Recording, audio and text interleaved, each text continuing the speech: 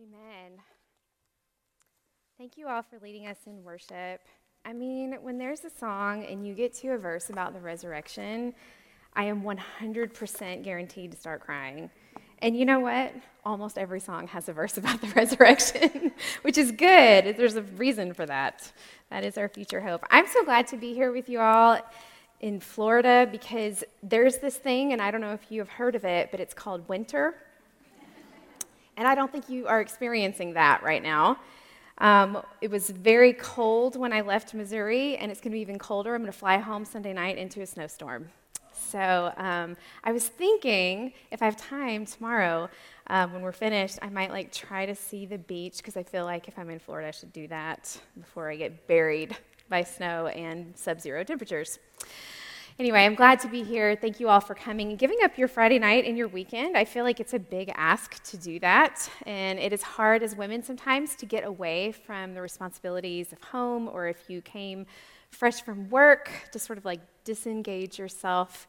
But I want to ask you to disengage yourself from your regular life, and we are going to talk this weekend about the gift of God's presence.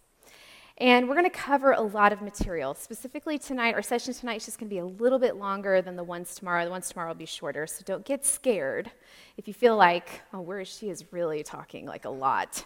I'm going to shorten it a little tomorrow, but I have a lot to cover because I want to set the stage for the gift of God's presence as we see it in Scripture. We're going to break up our session tonight. We're actually going to cover the entire Old Testament. Do not get scared. I can talk really fast. We're going to cover the Old Testament, and then tomorrow we're going to come back and we're going to look at the life and ministry of Jesus, and then we're going to look at where we are in the story of redemption, where we are right now, January 12th, right? 2024, where do we fit into the story of redemption? And how does the gift that God has promised to his people from the very beginning, how does that apply to us, and where does that meet us in our lives now? And before we get started, I want to give you a little bit of background about myself, because I do want you to know that when I talk about things like suffering or trials, I don't use those terms glibly or loosely. When I talk about suffering and trials, I want you to know that I come from a place where the Lord has called me to suffer in a lot of different ways. And so when I talk about going through hard times, I'm not saying that to you when you're going through hard times. I mean, I know what it means to suffer, maybe not in the way that you have. All of our suffering is different. But I just want you to know that I really mean it. And I really have come to understand that it is through suffering when God does some of his best work in our lives. I grew up in the church. So thankful to have Christian grandparents. Both sets were first-generation Christians who came to faith as adults or children and then raised their children, my parents, to know Jesus, who then raised me and my siblings to know Jesus. I was saved at a young age, believed that I was a sinner, couldn't save myself, believed that I needed Jesus' sacrifice on the cross to save me from my sins. And thankfully, the Lord just began drawing me to himself from a very young age. And as I grew up in the faith, I had what I like to call awakenings to the gospel as I was old enough to understand different tenets of the faith. And I really loved Jesus. And I really thought that if I obeyed him and I was a good Christian girl, then my life was going to go really well from a Christian perspective. That being, he would bless me with the things that I asked for, as long as I didn't want to be rich or famous or anything like that. But if I just wanted, get married and have kids and grow up and have, the little white picket fence life, that would be what God would give me. I was very blessed, if you want to use that word, to have a really golden childhood, a life without much suffering or pain. I'm very thankful for the life that the Lord has given me and for the family that he raised me in. And it wasn't until I graduated from college, I met my husband, we got married. I married a man in ministry, which I was a little iffy about. He was working at a church in college ministry and working on his degree in seminary. We spent our first 2 years in my hometown, our first 2 years of marriage. And in those first two years of marriage, all I really wanted was to be a mom. I didn't have career goals or aspirations. I just wanted to get married and have a bunch of kids, and raise them and just be happy. That was the life that I wanted. And I thought that was a good thing to ask for. And it was a good thing to ask for. And I found out, however, at the very, very young age of 24, A doctor looked me in the eye and said, Glenna, it is very unlikely that you will ever have children. And for someone who had built her life on the dream of just being a stay-at-home mom, and that was the thing, like that's all I wanted to do, that was really difficult for me to imagine what my future was going to be like. At 24, what is there for me in this life if I'm not going to be able to be a mom? The very week that the doctor told me that, and I mean the very week, my husband and I packed up our lives in Tennessee and moved to Missouri, where he took a church as a lead pastor. So suddenly, 2 years married, just been diagnosed with infertility, 24 years old, my husband was 27, moved to a new state, new town, new church, and I was the pastor's wife. And I had just had the absolute wind knocked out of my sails. I was grieved, very grieved, and lonely, and didn't know anyone who couldn't have children. The word infertility felt like a shameful diagnosis in some way, even though I knew it wasn't my fault. And I just began to feel very bitter about what the Lord was doing in my life. We walked into a church in Missouri where it looked very healthy from the outside. We came from a very healthy church background, very vibrant church, young church, very great, solid preaching, biblical. We walked into a church that from the outside looked healthy, but once we got into it, once my husband accepted the pastorate, just went sideways from the very beginning. And let me tell you, there is nothing like church ministry to just beat you down. We thought, coming from this really healthy church background, that we would come into this church once we figured out what the problems were and we would just fix it. And that's what you think when you're 24 and 27. And we went in, and I think we made it worse. And it actually got much worse. And I, just stepping back, looking at the timeline of my life, the first 12 years of our ministry were absolutely brutal. And for years and years, I struggled feeling lonely, isolated, like I had no friends, could not trust anyone, and did not know what to do with my life with this infertility label that I had.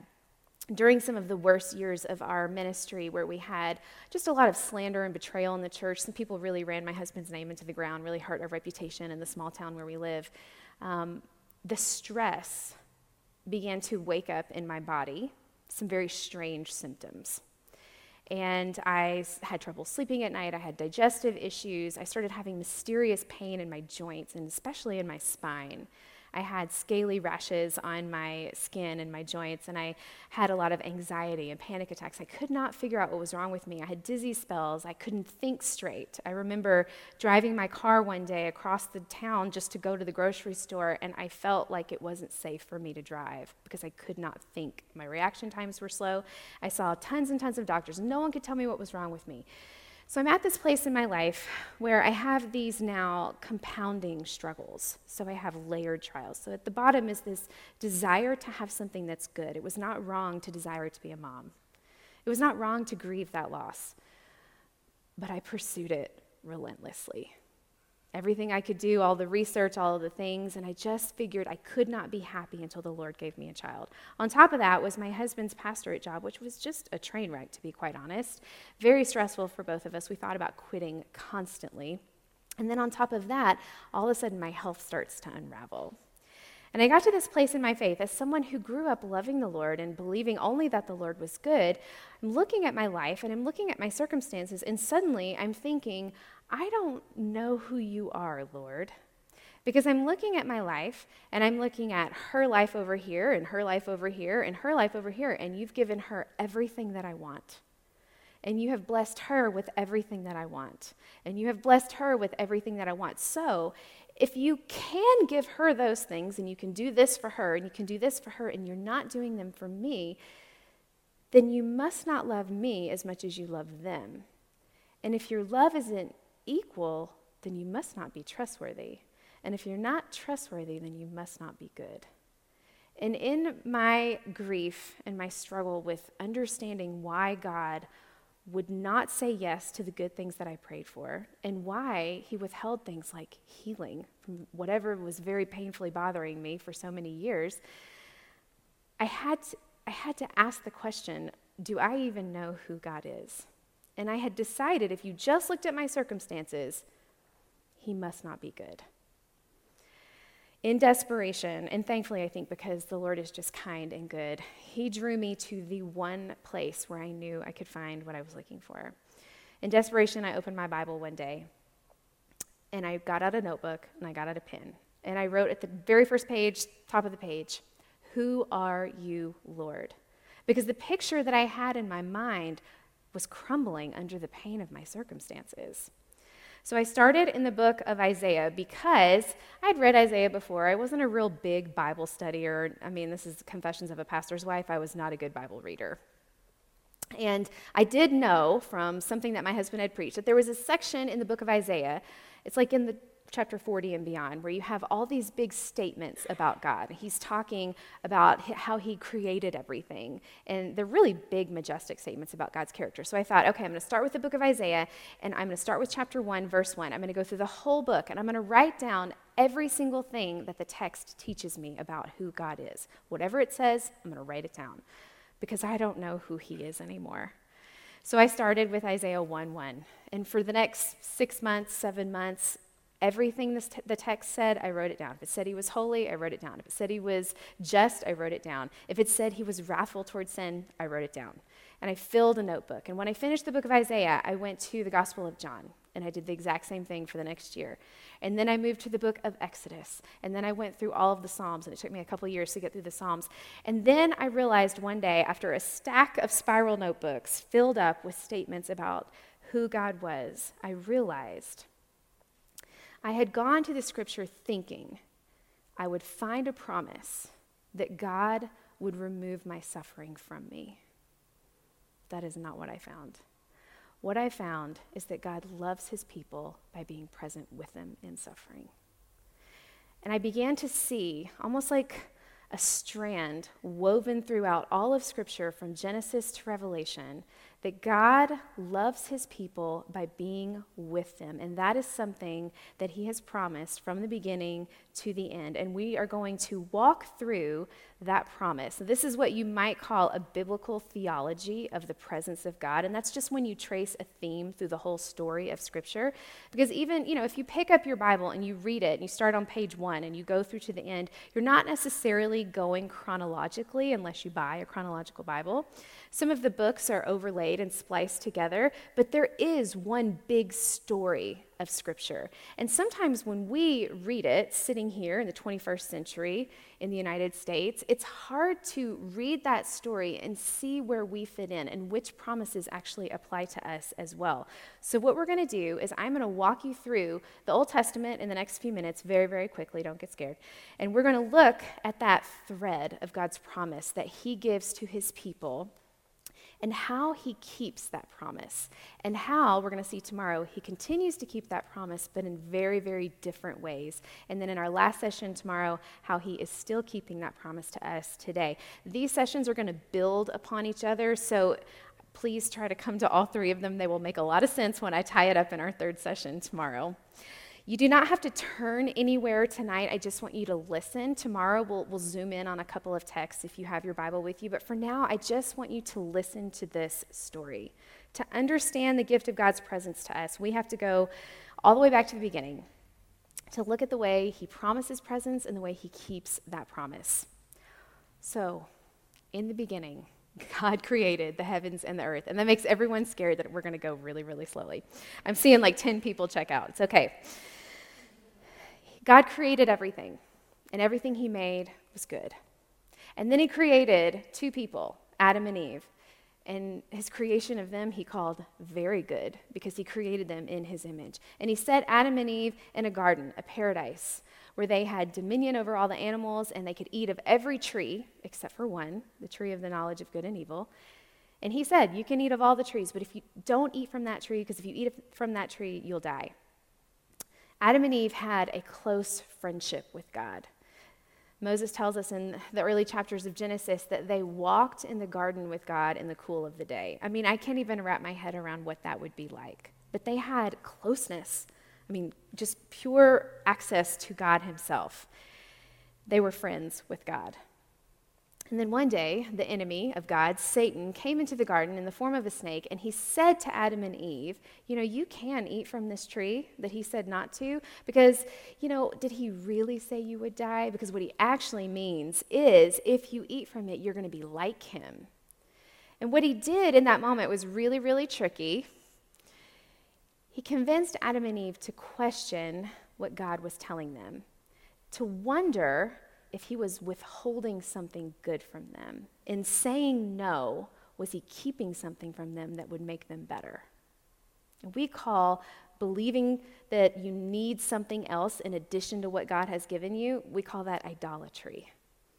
Worshiping something in addition to God himself. I mean, remember, they had full, unhindered access to God, their creator. They had this beautiful paradise garden. They wanted what they could not have. And so they ate from the tree and immediately knew that they had sinned, and they hid from God. God found them, not because he didn't know where they were, but he addressed their sin. And in true human fashion, they passed the blame. Adam blamed Eve, and Eve blamed the snake.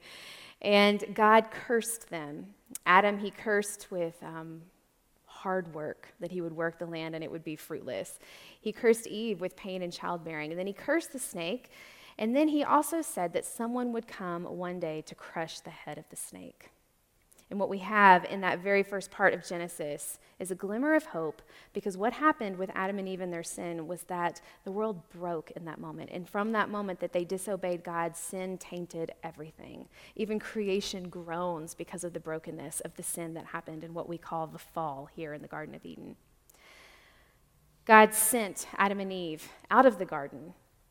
And it was his kindness that he did so because there was another tree in the garden called the tree of life. And if they had eaten from that tree in the sinful state that they were in, they would have lived forever in sin. So he removed them from the garden.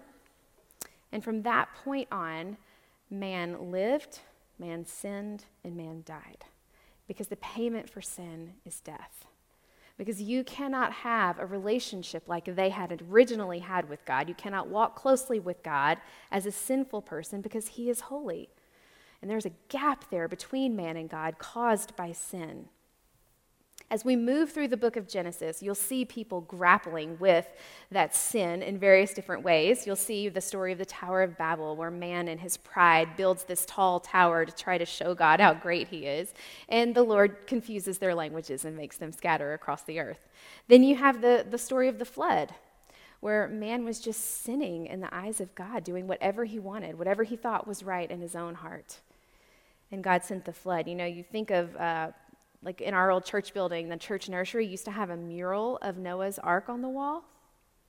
And that always struck me as odd because that is a story of judgment. It's not a happy animal story. It is a story of judgment for sin. So really, we have one children's Bible where there's little bodies floating in the picture of the... but really, it should be. It's a story of judgment. This was God judging sin. In Genesis chapter 12, Moses focuses in on one man, a man named Abram, who God eventually names Abraham. Now, this is a man who lived in a city of pagans. They worshipped idols. Abraham probably worshipped idols as well, just like his fathers before him. And God speaks to this man and says, Abraham, I want you to follow me. I'm going to be your God.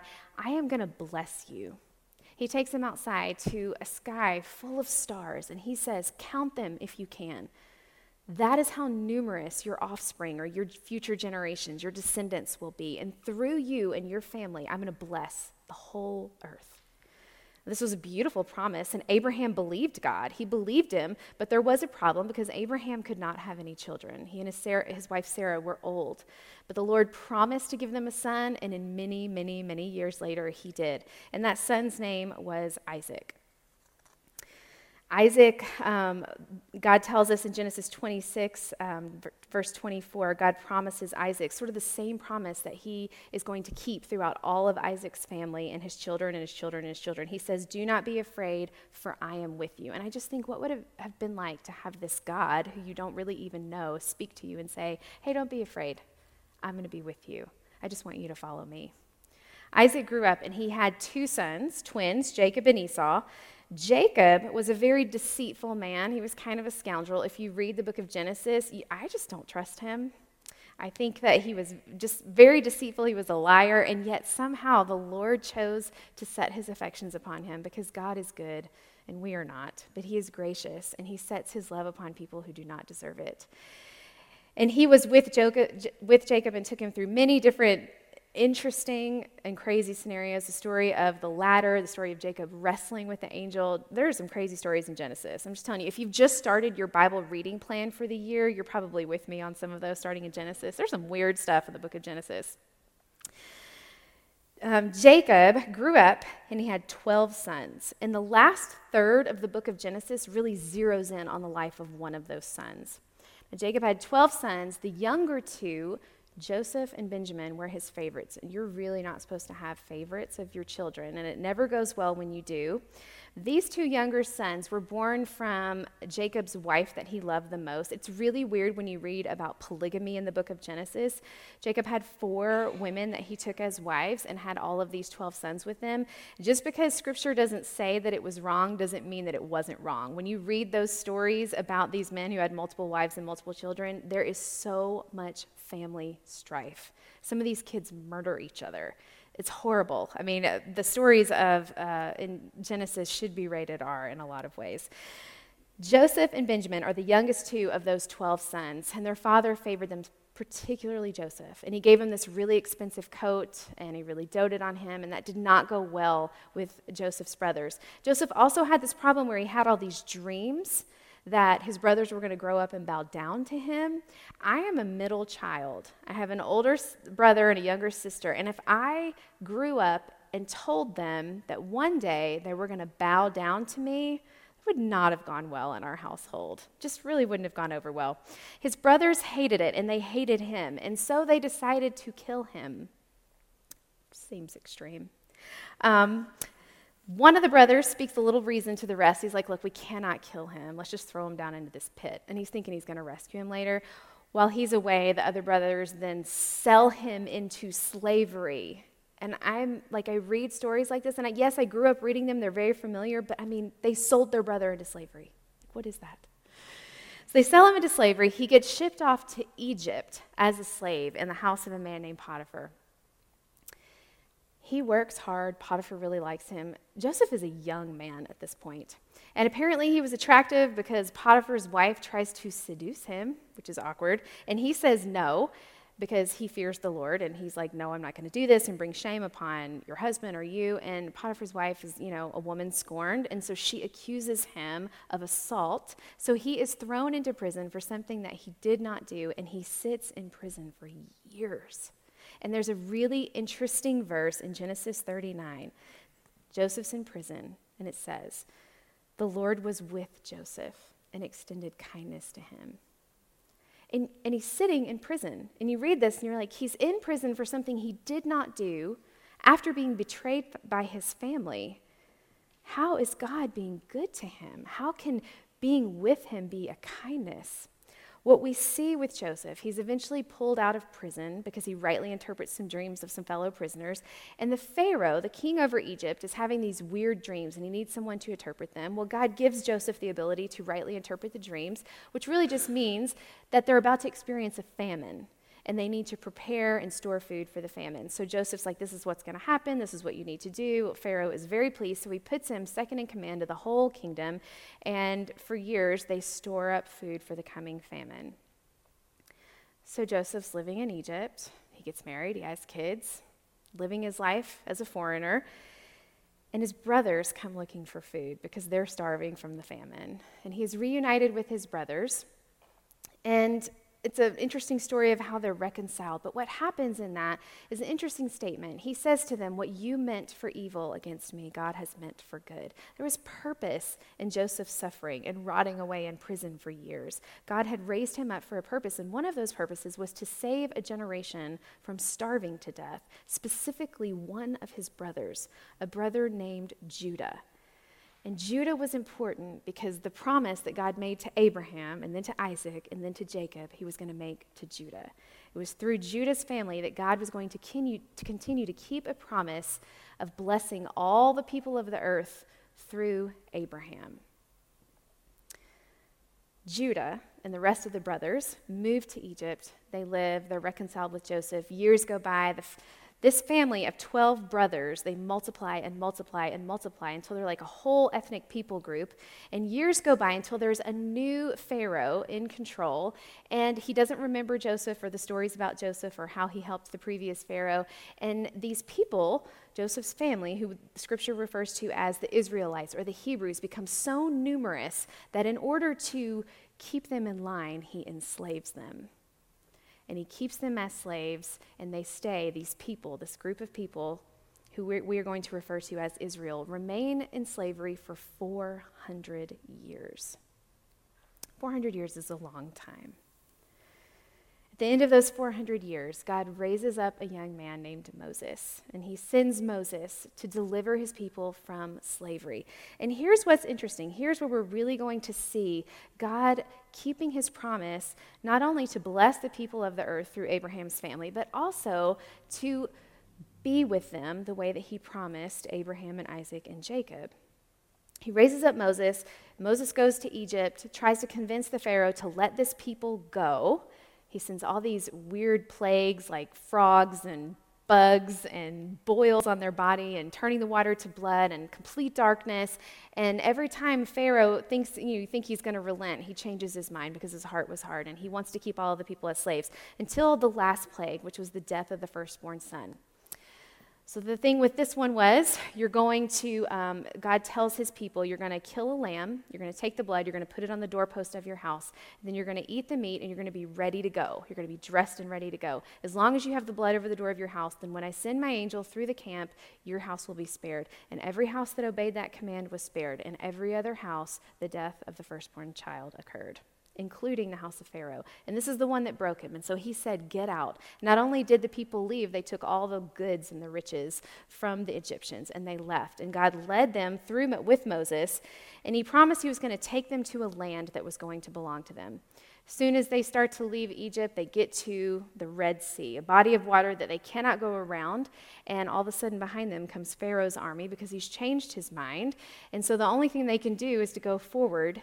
And God allows that by splitting the Red Sea in two. And they walk through on dry ground. This is a miraculous thing. And at this point, from what I have researched, you're talking upwards of 1 million people at this point. This is a large people group now, this family that was the 12 sons of Jacob are now like tribes of people. And they all walk through on dry ground. And as soon as they're done and Pharaoh's army is behind them, the water closes, defeating their enemies and saving them. And at that point, God shows up in a very visible way to assure them he has rescued them and he's going to lead them and he is with them. And he does that by sort of manifesting or showing his presence.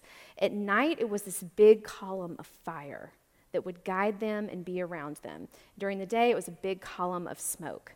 And when they saw that, they knew that he was there.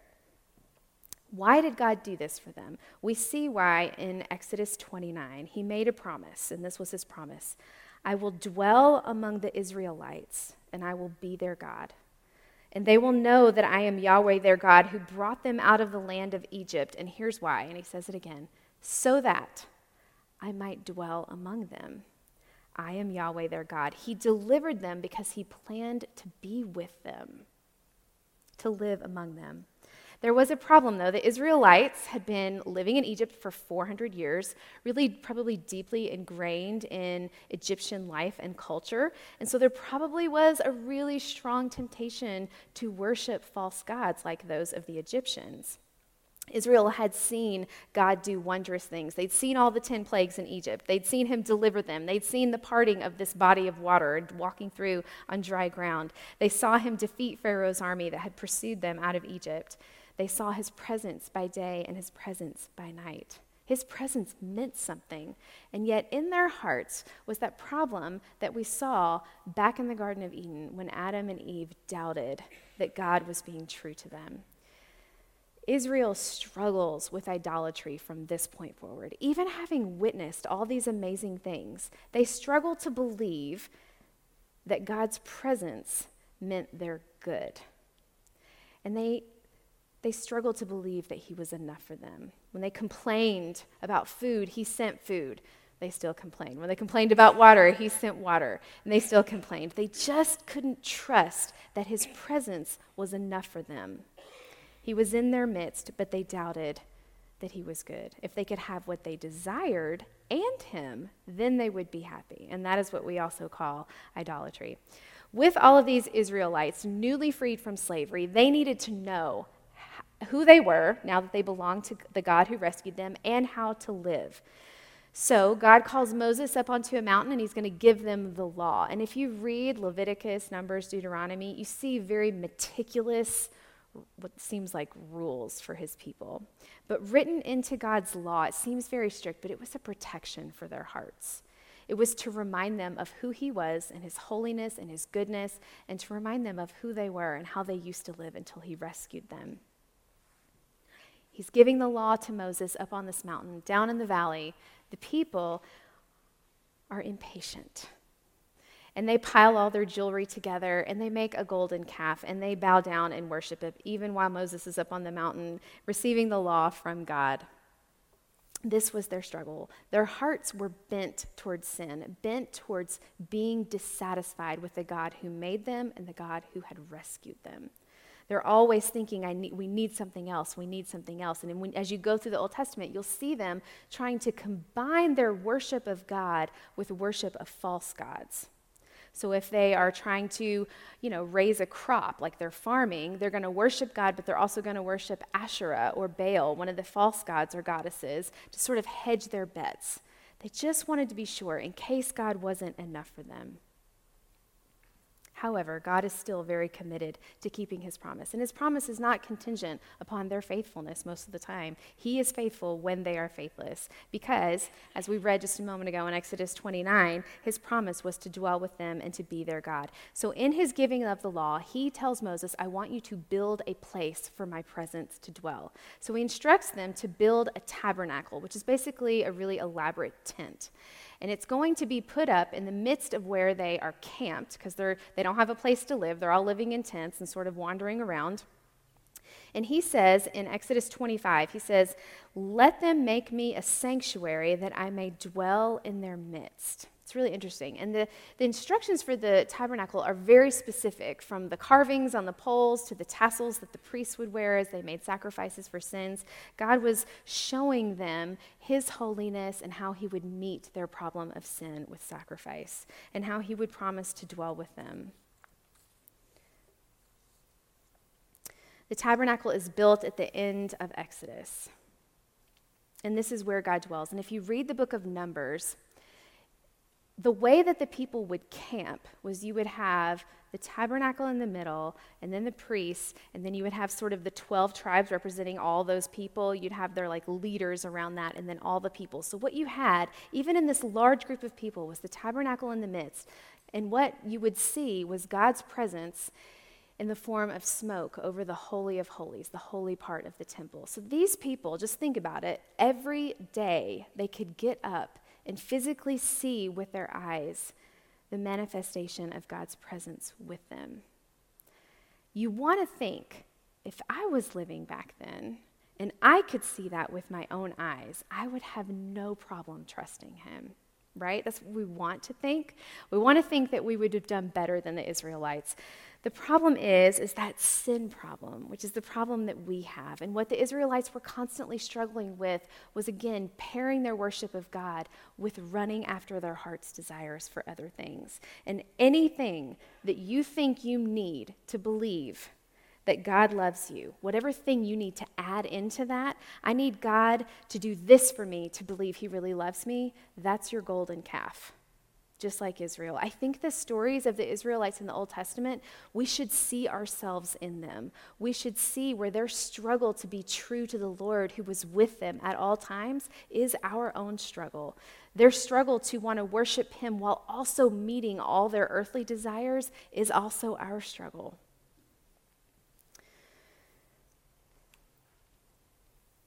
We get to the book of Numbers, and Israel is going to get their own land to dwell in. They come out of Egypt. They have no place to live. God has promised a land. It's a land he's promised to Abraham. The Israelites send out 12 spies to scope out this land. And because it's a big place. There's people that live there. They don't follow the Lord. They worship false idols, and they've got to send in spies to try to see what's going on. The spies come back. 10 of the 12 spies are like, this place is great, but we cannot go there because the people are numerous and large and they're powerful and we will not win.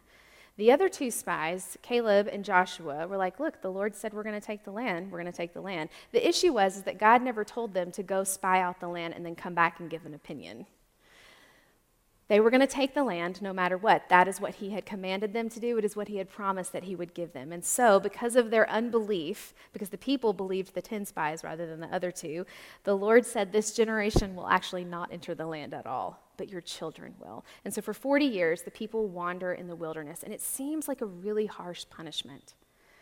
40 years of not getting to go into this land, 40 years of wandering in a wilderness, of living in tents, of eating the same thing day after day after day, a whole generation. But what the Lord was doing, I think, was teaching these people how to be his people. He was teaching them to trust him every single day. So he provided a food called manna. It's like a wafer-like substance on the ground. It was there every morning that they woke up. Every morning. And the thing about the manna was you couldn't store it up. There was no hoarding of the manna because it would rot immediately. And I think what God is doing there is teaching them every day that you get up, you have to trust that I will be enough for you. And then the next day when you get up, you're going to have to trust that I will be enough for you. And the next day when you get up, you're going to have to trust that I will be enough for you. And this is the lesson we see him teaching Israel through these 40 years of wandering. If you go through some of the scriptures during that time, and we see it in some of the prophets as well, during those 40 years, nobody's clothing or shoes wore out. It's kind of a miraculous thing that God did that's often overlooked in this story. They wore the same clothes for 40 years and they never wore out. I mean, I can wear a pair of heels for like a season and it's worn out, like 40 years. No, I mean, that's miraculous. The Lord was caring for them. He provided the manna for them. When they complained about that, he provided quail for them. He provided meat for them. And so he always provided water when they needed it. He was teaching them to trust him. And what they would do is they would set up their camp. They'd have the tabernacle where his presence dwelled in the middle. And when the cloud settled over it, they had to stay put. And when the cloud went up, they had to pack up and move.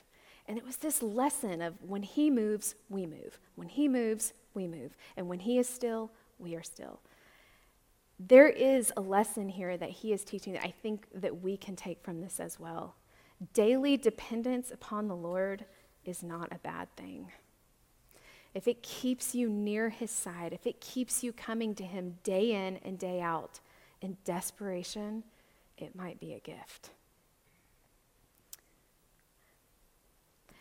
The people of God do, after that generation, take the land that God has promised to them. Moses dies. He puts Joshua in charge to lead them. They settle the land. You can read the book of Joshua and read about the conquest. They settle this land, and they live there, and they start to build homes for themselves. And after Joshua dies, though, the people start to run after the false gods again. Their memory is so short. They start to worship the false gods, to hedge their bets, and they have this pattern. You can read this in the book of Judges. So what they do, they start to worship the false gods of all their neighbors.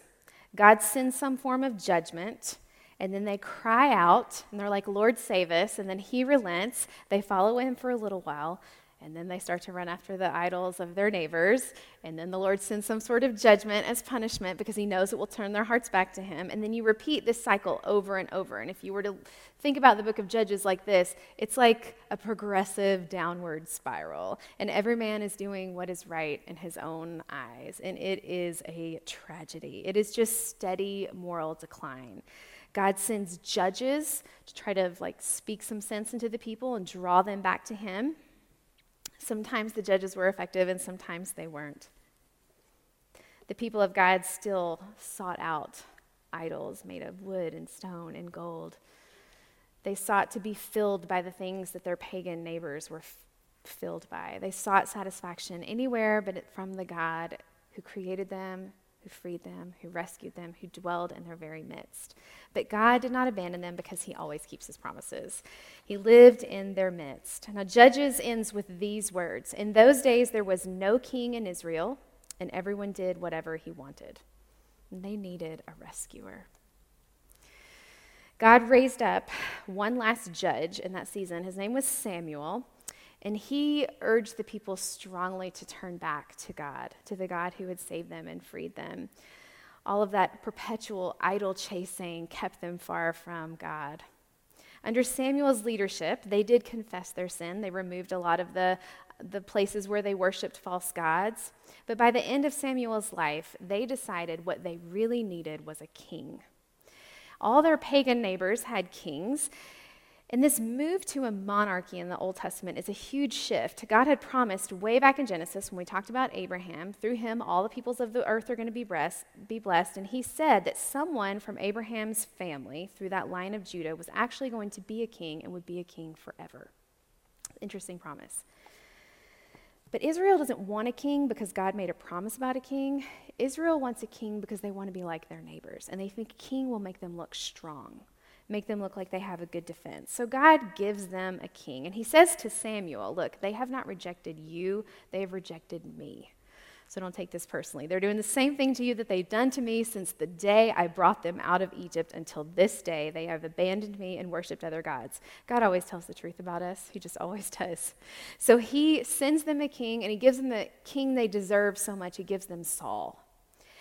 I don't know if you've read much about King Saul, but I think he was a little unhinged. He was very prideful. Now, he was really strong appearance, looked like he would make a good king, but he was selfish and weak and unstable in his behavior sometimes. He disobeyed the Lord repeatedly. He disregarded the law about making sacrifices and the order of doing that and took things on his own. He was sort of the king that the people deserved, but in his wake, God gave them the king they needed, and he gave them David. David was everything that Saul was not. First of all, he was a descendant of the line of Judah, that brother of those 12 that God had promised to bless the earth through. David was mighty in battle, he was fair in judgment, he was loyal to God, and he ruled Israel for 40 years. He was not perfect, though. He had a weakness for women and sought to cover adultery with murder. His family would reap the consequences of his sin for the rest of his life. But here's where David was different from Saul, and here is where, when you read Scripture and you see that David was called a man after God's own heart, when you look at his life, you think, how can that be so? Because he did commit adultery, and he did try to cover up his sin with murder. Here's where David was different, and this is, I think, important to God. David understood what sin was, and he called it sin, and he repented. And he actually repented very publicly, and we have many forms of his repentance in the Psalms. A lot of those Psalms are Psalms of lament about David's sin, specifically Psalm 51, for example. God made a promise to David that his son, not David, but his son would build a permanent place for him to dwell. Israel had settled the land. Now they were a kingdom. They'd built a palace. David lived in a palace.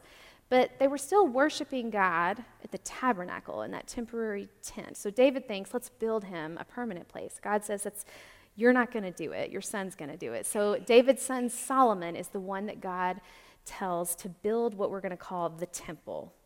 And this is a place where God's presence would continue to dwell. This is another way that they're going to enjoy God's presence and know that he is with them.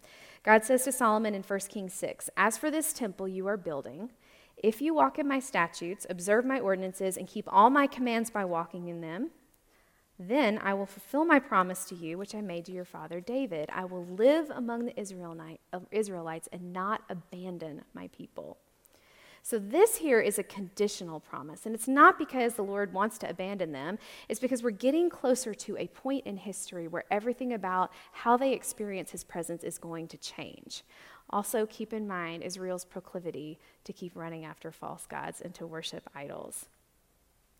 When the temple was built, God said this, I have consecrated this temple that you've built to put my name there forever. My eyes and my heart will be there at all times. I think that's beautiful, and you would think Israel would be so here for this. My eyes and my heart will be there at all times. I mean, is there anything more that we could need from the Lord than for his eyes and his heart to be with us? Solomon ruled Israel, and he's often considered a good king because he was wise. The Lord blessed him with success and wisdom. He was very blessed in his, what he physically owned as king, very wealthy. But he also had the problem that his father had, and he had a weakness for women, and he kept thousands of women as wives. His sexual sin led the people of God astray. The women that he was with were from other nations who worshiped other gods, and they turned his heart away from the true God. Solomon had a divided heart, and so did God's people. The problem is that they had this temple, this permanent structure where God's presence would dwell, and they felt like as long as that was there, they were okay. As long as God's there in the temple, then we can live how we want because he's there. He's there. We'll live how we want. He'll keep us safe. Confidence in God's presence should never give us license to sin or to take his presence for granted.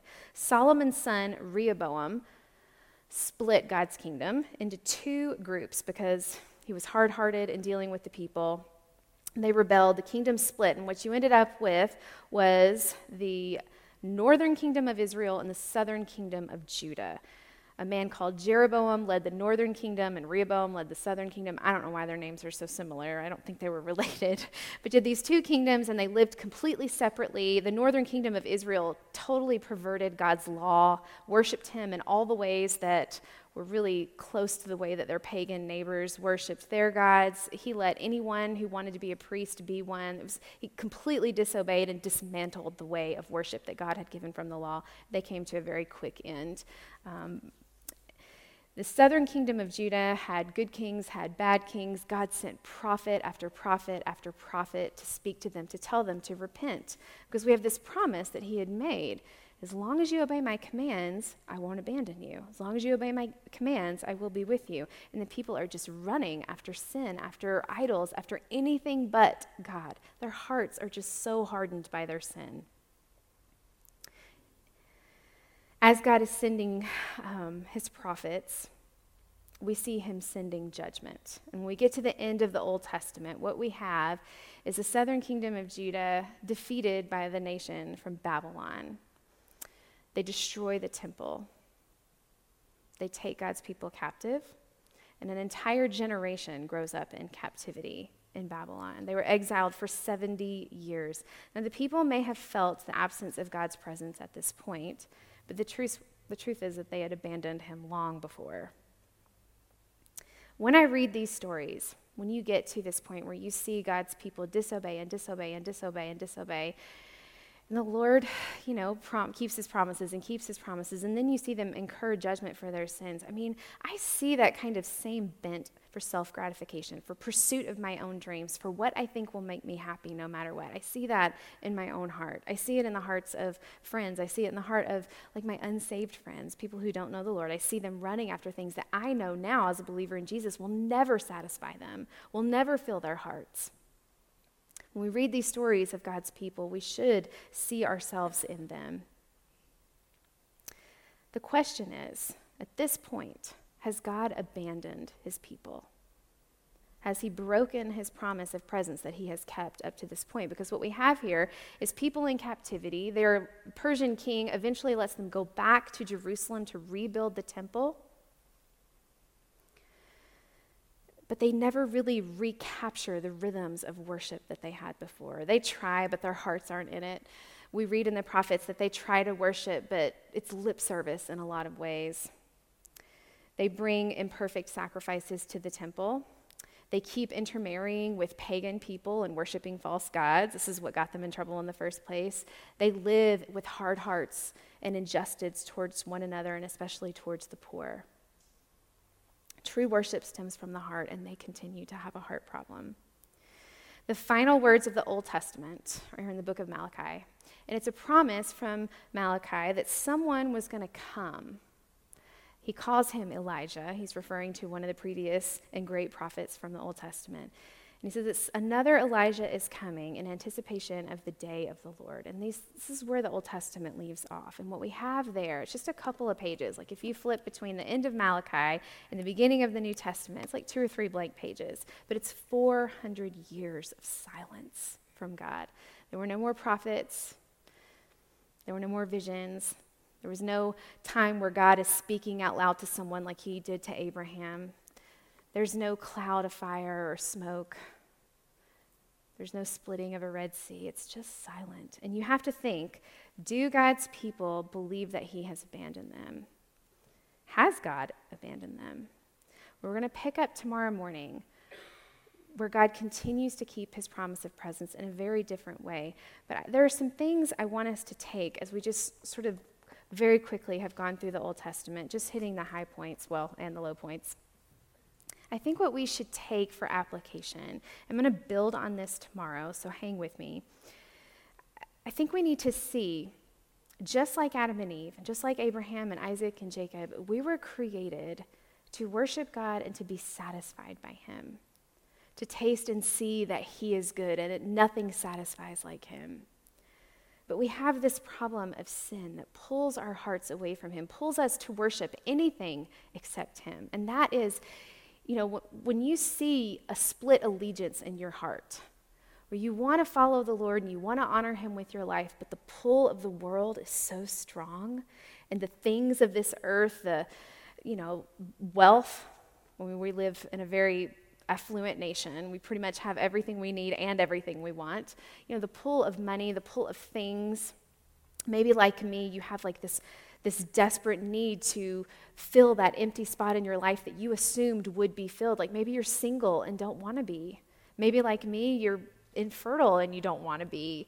Maybe you, like me, also have illness and you want to be healed and you're not healed. And you spend your life almost idolizing these good things that we pray for. When you feel that split allegiance in your heart, thinking, I want to be happy in Jesus, but I really need him to do this in order for me to get there. It's the same thing as Satan in the garden saying to Adam and Eve, did God really say?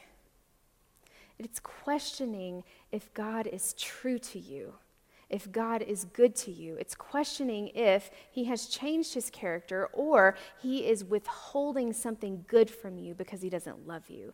But I am here to tell you, when you walk through the Old Testament, that's not what you see. What you see is a God who says, I love you and I'm going to be with you. I love you and I'm going to be with you. I love you and I'm going to be with you. And you may run and run and run, but I am going to run after you. That is the God that I discovered back when I started with my spiral notebook, opening up to the book of Isaiah and saying, God, I just need you to tell me who you are. This is what I saw, a God who doesn't always pull his people out of their suffering, but is in their suffering with them, who is really saying, come to me, I am everything that you need. This is who he is for his people over and over and over and over. Sometimes when God says no to things that we pray for, those longings of our hearts, these are, I'm going to talk more to this tomorrow, but good things, like desire for good things. It was never wrong for me to desire to have children. It's never wrong for me to desire to be healed from my diseases. But sometimes when God makes us wait, it's because, like Israel in the desert, wandering around, he is teaching us to trust him, to get up every morning and believe him that he's going to give us what we need for that day, to get up the next morning and believe him that he's going to give us what we need for that day. If I could give you one takeaway to walk away with tonight, if you are living with some sort of ongoing trial, and again, I'm going to speak a lot more to suffering tomorrow, but if you are living with some sort of ongoing hurt in your life, maybe a deferred hope, something that you have prayed for and longed for, and God is continuously saying no, maybe you are grieving the loss of something or someone in your life. If those things make you question who God is to you, I want you to go home. I want you to get a spiral notebook. I want you to get a pen. And I want you to start in a book of the Bible. You could start with Isaiah. You could start with the Gospel of John. You could start with Genesis. And I want you to just go to the scriptures asking the one question, who are you, Lord? And let him tell you who he is. Because I guarantee you, and this is what I learned from these years of doing this, is that rather than looking at my circumstances and letting them tell me who he was, I let him tell me who he was through his word, and that changed the way that I viewed my circumstances and changed the way that I could accept his no. I want you to let God, through his word, tell you who he is. Start at the beginning, go to the end if you want. Look for the way that he loves his people by being with them, because his promise to Israel throughout the Old Testament is a promise we're going to discuss tomorrow that he continues to make to everyone who calls upon the name of the Lord. And we're going to see that that is a promise that he has made to us. Let's pray.